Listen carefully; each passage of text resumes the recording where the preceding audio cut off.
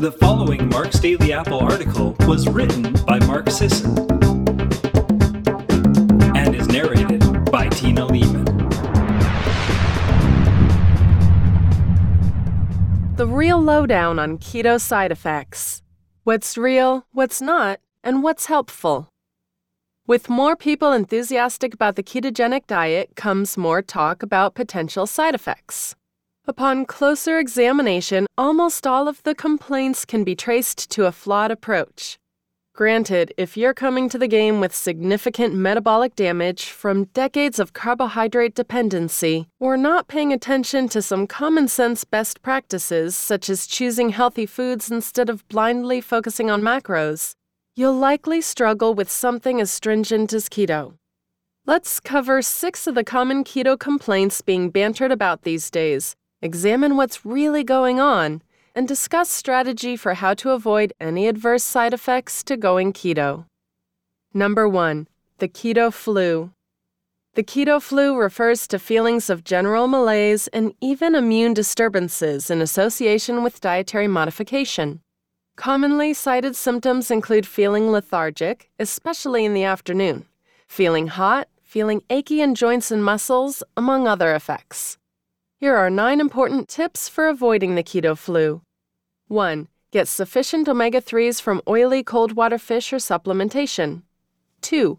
Consume an extra 5 grams, or 1 teaspoon, of sea salt or Himalayan pink salt per day when going keto. 3. Consume foods rich in potassium and magnesium. Avocado is the magnesium king with 1,000 milligrams. 4. Make an effort to hydrate strategically, especially around workouts. 5. Consume more healthy natural fats to replace the carbs you're cutting out. 6. Consume MCT oil from coconut oil or MCT oil supplements. This stimulates external ketone production. 7. Move frequently and conduct cardio sessions at low heart rates. 8. Try a gradual reduction in carbs if an abrupt reduction seems problematic or you experience keto flu symptoms. And number 9, wait it out. Certain folks who do everything by the book and follow every bit of good advice may still get a few symptoms of the keto flu. This usually comes in the initial 3 weeks of entering nutritional ketosis, and things get much better very quickly.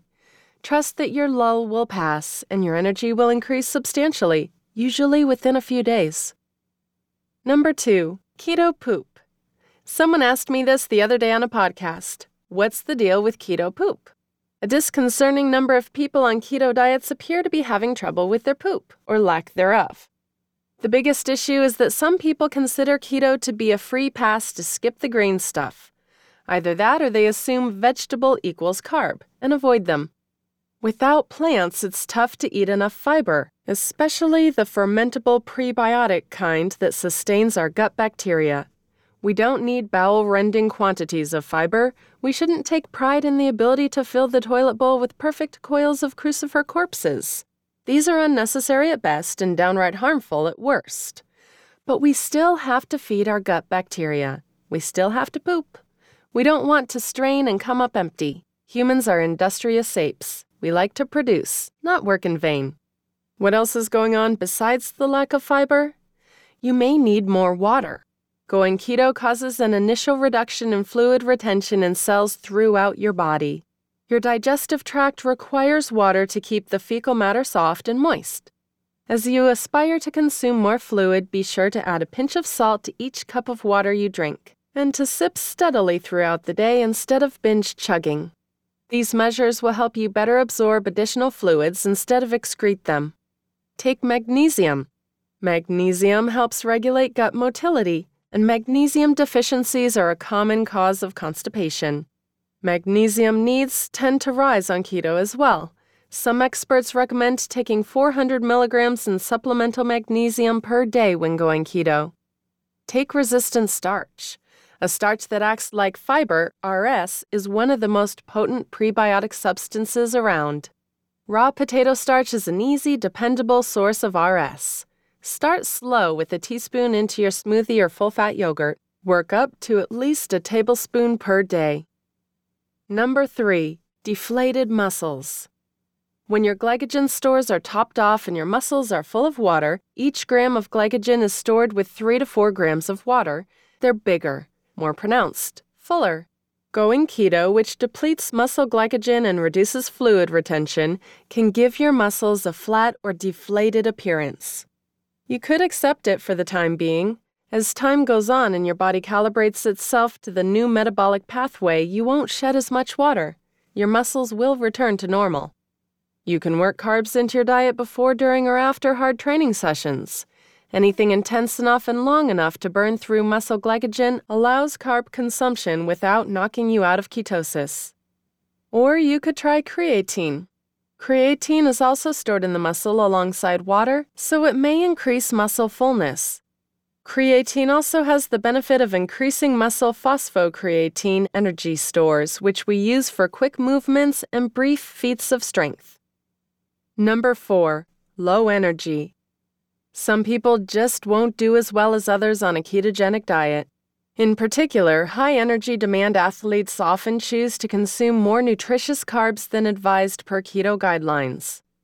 Females with metabolic damage from a history of yo-yo dieting or thyroid or adrenal dysfunction also report difficulty with prolonged carb restriction to promote keto. Again, with an optimized approach, things might come out great for virtually everyone who tries keto. Realize that since going keto opens up an entirely new energy pathway without limiting your ability to access the previous pathway, low energy is actually a pretty rare complaint.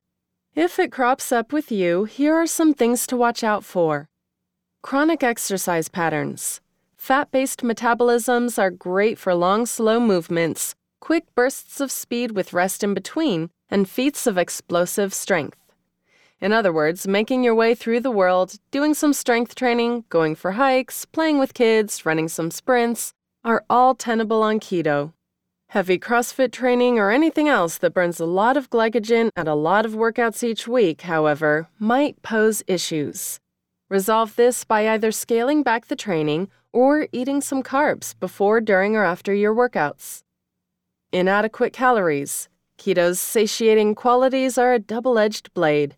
They help us eat less and lose body fat without even really trying, but they can also sometimes lead us to eat too little.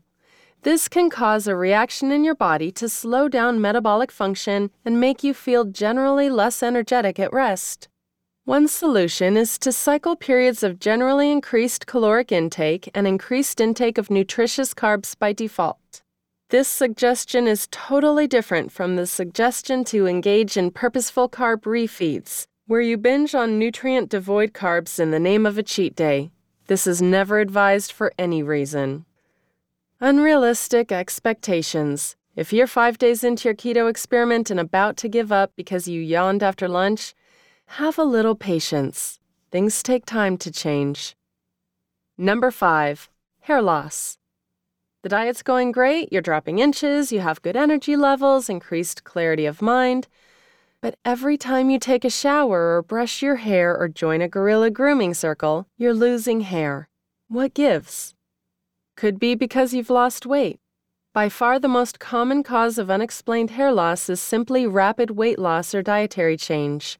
This disrupts the normal growth and decline cycle of your hair follicles, shunting a greater proportion of them into the rest phase to be pushed out by incoming hairs. Even though you may see extra hair in the shower or on the brush, your actual hair thickness shouldn't change much. Also, check your thyroid.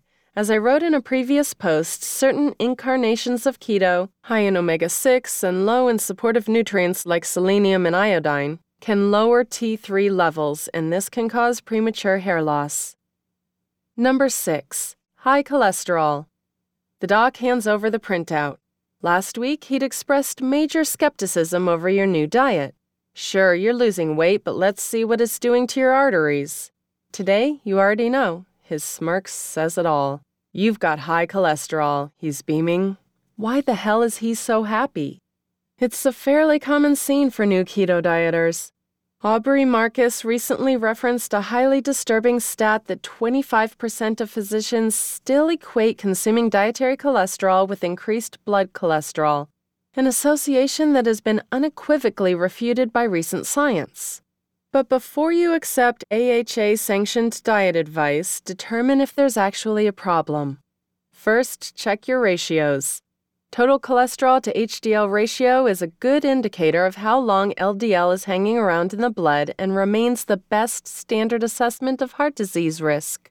Another good one is triglyceride to HDL ratio, which is a strong surrogate marker for insulin resistance. In both cases, lower is better. An ideal T to HDL ratio is 1:1. I'd say 2:1 is about as high as you'd want to go. An ideal TC to HDL ratio is 3.5:1 or lower. Next, stop grazing. Allowing time to pass in between meals or getting crazy and deciding to skip a meal or two has been shown to improve cholesterol numbers. Don't gorge on fat. Remember that the best things happen when you're consuming your own body fat. You don't need to melt a stick of butter in your coffee every morning to keep your membership in the Keto Club. Also, balance your fat. Saturated fat has received a terrible rap in the literature, but that doesn't mean it's the only fat you should consume. Look to the fatty acid ratios of ruminants like beef and lamb, or your own adipose tissue, for guidance. They have about equal amounts of saturated and monounsaturated fat with a small amount of PUFA. Mix up the butter and cream with olive oil and avocado oil. Finally, give it time. Your body's still adjusting to the new energy pathway. Give it a few more weeks before you worry, and even then, don't worry too much. Those are 6 of the most commonly cited adverse side effects of going keto. As you can see, sometimes they're real, and sometimes you need to make changes. Sometimes they're a misinterpretation and you need to look more closely. And sometimes you just need to relax and let the process take care of itself. Thanks a lot for listening today, everyone. Have a wonderful day.